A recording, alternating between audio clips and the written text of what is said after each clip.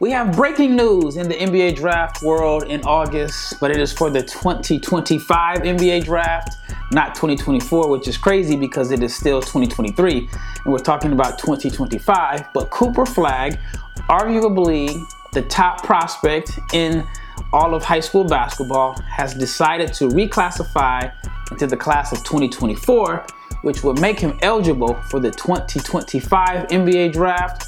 Here are my thoughts on Cooper Flagg. Stay tuned.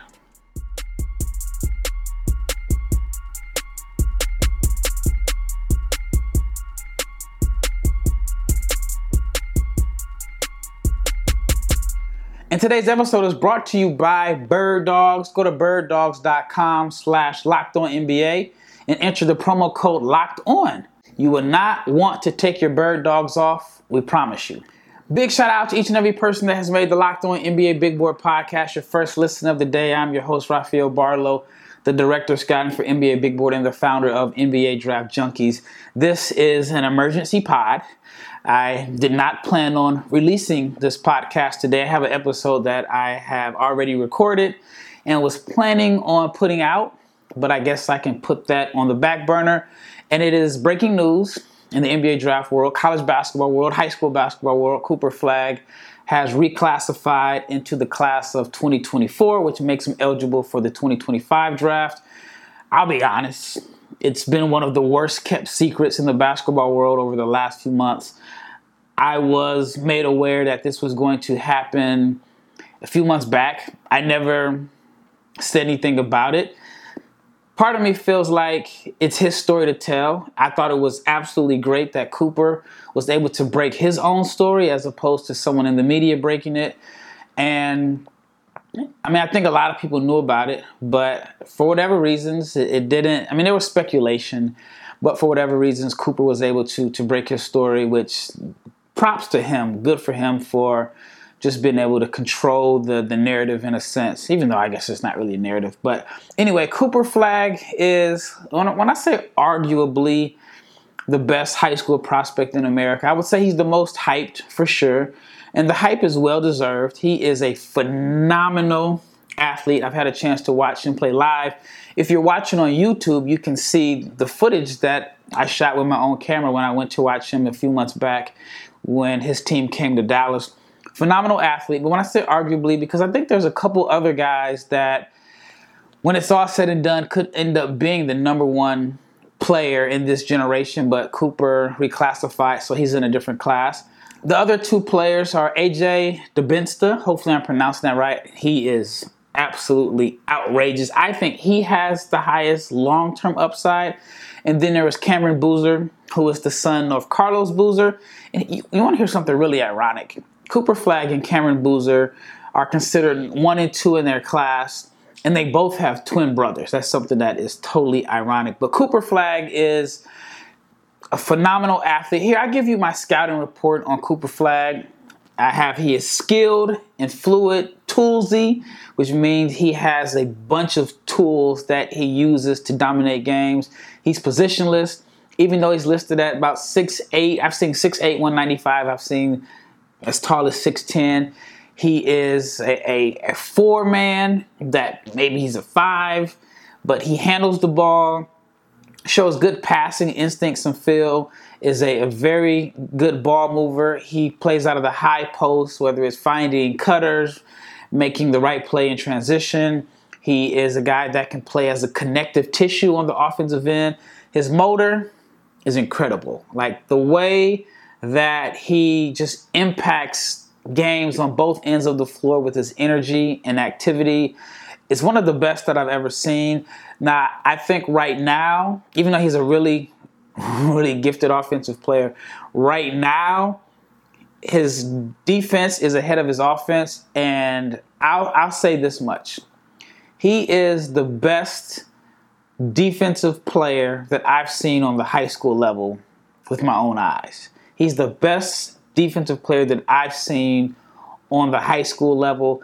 He blocks everything, but not just around the rim. He's not like this 7-footer that's standing under the basket and that's altering everything around the basket. He's flying all over the floor. He's blocking 3-pointers.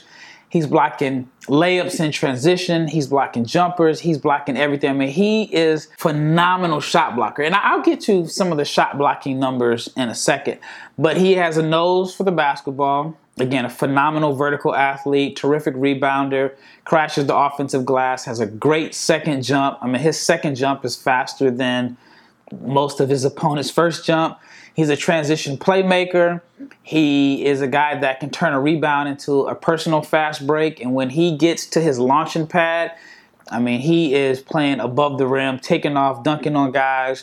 He can attack closeout. Shooting, the shooting has improved. I wouldn't say he's a great shooter right now, but he is someone that if you close out on him, he's attacking the closeout on a straight line drive. And again, once he gets to that launching pad, he is making a play above the rim.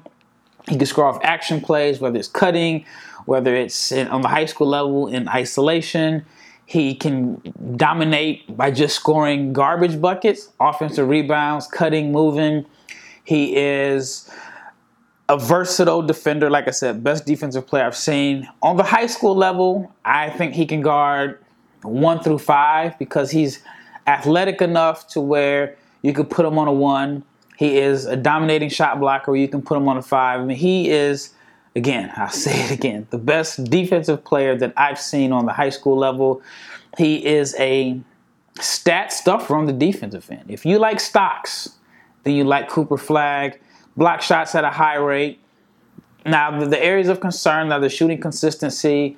I think that, maybe tighten up his handle a little bit as far as just creating off the dribble, because right now on the high school level and on the prep level in summer, he's able to score off the dribble, but it's just because he's been so much more physically dominant than his opponents. Now, I will add this much. He played 16U this summer. 16U is not the highest level of EYBL. 16U is, basically a bunch of guys that are sophomores in high school, which he's playing with his right class, but 17U, the competition is head and shoulders above 16U. Now, his team played 17 games prior to Peach Jam, and they were 9-8. He's on a team from Maine. Honestly, I think the only reason why this team is in the EYBL is because Cooper Flagg is such a box office star. His team was 9-8. You take him off the team, I don't know if there's another high-level Division I prospect on the team. So if they played U17s, they wouldn't be able to compete because, if you're familiar with grassroots basketball, if you're playing 17s in the EYBL, 9 times out of 10, even if you are a back-end rotation player, you're probably a Division I prospect and a high school star. So in my opinion, I think that is the main reason why he played 16U. I know his mom was an assistant coach, playing with his twin brother. It allows him to play with his friends from Maine. He's from Maine, but he went to high school in Florida. Let me get to his stats in Maine as a freshman. As a freshman, he was the 21-22 Gatorade Maine Boys Basketball Player of the Year as a freshman. He averaged 21 points, 10 rebounds, 6 assists, 4 steals, and 4 blocks. 8 stocks per game. 21 points, 10 rebounds, 6 assists, 4 steals, and 4 blocks per game. Ends up transferring to Montverde, and he had a breakout summer last year. Now, Cooper really made a name for himself last summer when he was playing for the U17 team. Now, he was 18 months younger than most of his competition. 18 months younger, and he was still named USA Basketball Male Athlete of the Year, and he is the youngest player to ever earn that honor. He averaged 9 points, 10 rebounds, 2.4 steals, and 2.9 blocks for the U17 last summer. Now, the USA team was dominant. They were blowing teams out. And if you put his numbers into like per 40, it was 20 points, 5.8 blocks, and 5 steals per game per 40, which those numbers are pretty much on par with some of the numbers that he put up this summer. All right, when we return, I'll just give you an example of how dominant Cooper Flagg was this summer playing 16U in the EYBL. I mean, these numbers, video game numbers. But first, let me talk to you about Bird Dogs. Now, Bird Dogs, they make you look good. Bird Dog stretch khakis are designed to fit slimmer through the leg and the thigh, giving you this truly sculpted look. Bird Dog shorts do the exact same thing as Lululemon. but they fit way better. They fit way better than regular shorts because regular shorts are made out of this stiff, restrictive cotton, but not bird dogs. Bird dogs fixed that issue by inventing this cloud knit fabric that looks just like khaki, but stretches, and it gives you a way slimmer fit without you having to sacrifice the movement. And also, Bird Dogs uses this anti-stink, sweat-wicking fabric that keeps you cool and dry all day long, and you don't stink. So all you have to do is go to birddogs.com/LockedOnNBA, and if you enter the promo code LockedOnNBA, LOCKEDON NBA, you will get a free white tech hat. That is birddogs.com/LockedOnNBA, or the promo code LockedOnNBA for a free white tech hat. Remember, you will not want to take your bird dogs off. We promise you. Big shout out to each and every person that has made the Locked On NBA Big Board podcast your first listen of the day. Again, this is an emergency podcast about Cooper Flagg, who has decided to classify up into the class of 2024, which will make him eligible for the 2025 draft, which as of right now, it is still early. It's still August 2023. He has to be the odds-on favorite to be the number one pick in the 2025 draft. All right, I want to get into how dominant Flagg was this summer in the EYBL. He averaged 25.4 points, 13 rebounds, 6.9 blocks, and 5.7 assists per game at the Peach Jam. The Peach Jam is it's like their NCAA tournament. It's where the top teams in the Nike EYBL, they qualify to go to the Peach Jam, which is in Georgia, and then you win the Peach Jam, you're the king of the summer. He had a game where he had 38 points, 16 boards, 11 blocks, and 6 assists. 38, 16, 11, and 6. And then in a matchup against Cameron Boozer, who some people think is the number one player over Cooper Flagg, Cooper posted 21 points, 10 rebounds, 7 assists, and 2 blocks in a blowout win. Now Cameron had 22 points, 12 rebounds, and 2 blocks. But Cooper, again, dominant performance. They had a EYBL session in Memphis, and he averaged 27 points, 15 boards, 8 assists, 5.8 blocks, and 1.8 steals. Here's the game-by-game breakdown. 27 points, 17 rebounds, 11 assists, 4 blocks, and 3 steals against Indy Heat. 45 points, 14 rebounds, 8 assists, 4 blocks, and 2 steals against Team United. 12 points, 17 rebounds, 8 assists, and 12 blocks against Team Durant. Then he had a 25-point game with 12 rebounds, 7 assists, 3 blocks, and 2 steals against Phenom University. Monster numbers, video game numbers. 12 blocks is crazy. So even if you're saying, hey, man, that was against 16U. All right, let's just cut the numbers in half. Let's just say he puts up half of those numbers playing 17U. That still puts him at about 14 points, 8 rebounds, 4 assists, 3 blocks, and a steal per game. Still pretty good numbers. Now his team, like I mentioned earlier, they finished 9-8. They kind of backed their way into the Peach Jam, but overall in the 17 regular season games in the EYBL, he averaged 26.9 points, 11.9 rebounds, 4.7 assists, and 4.5 blocks in 17 games.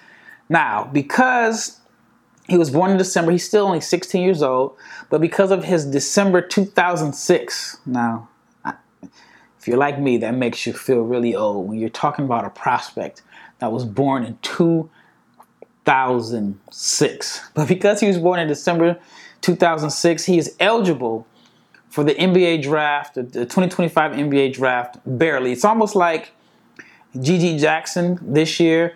Jackson reclassified up into the high school graduation class of 2023, which allowed him to be in the, I guess it was 22, which allowed him to be in the 23 NBA draft.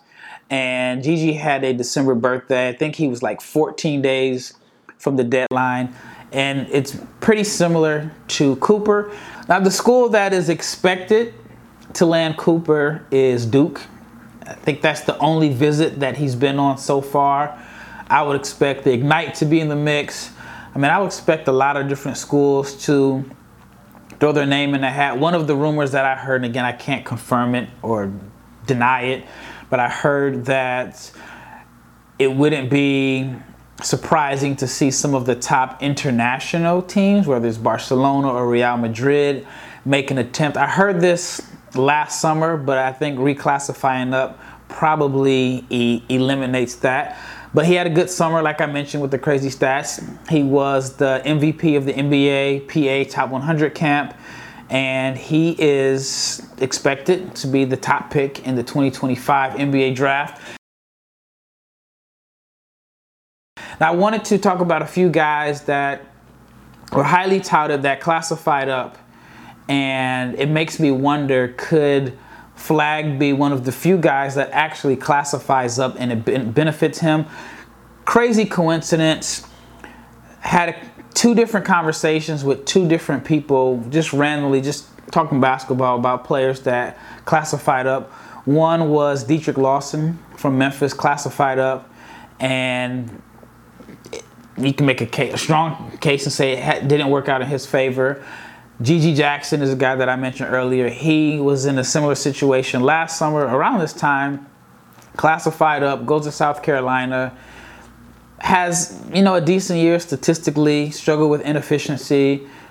The big knock on him was his maturity, but he ends up falling to 45 in the draft, and I strongly believe that if he stayed in this normal draft class, he'd be the #1 pick in the 2024 draft, or at least top 5.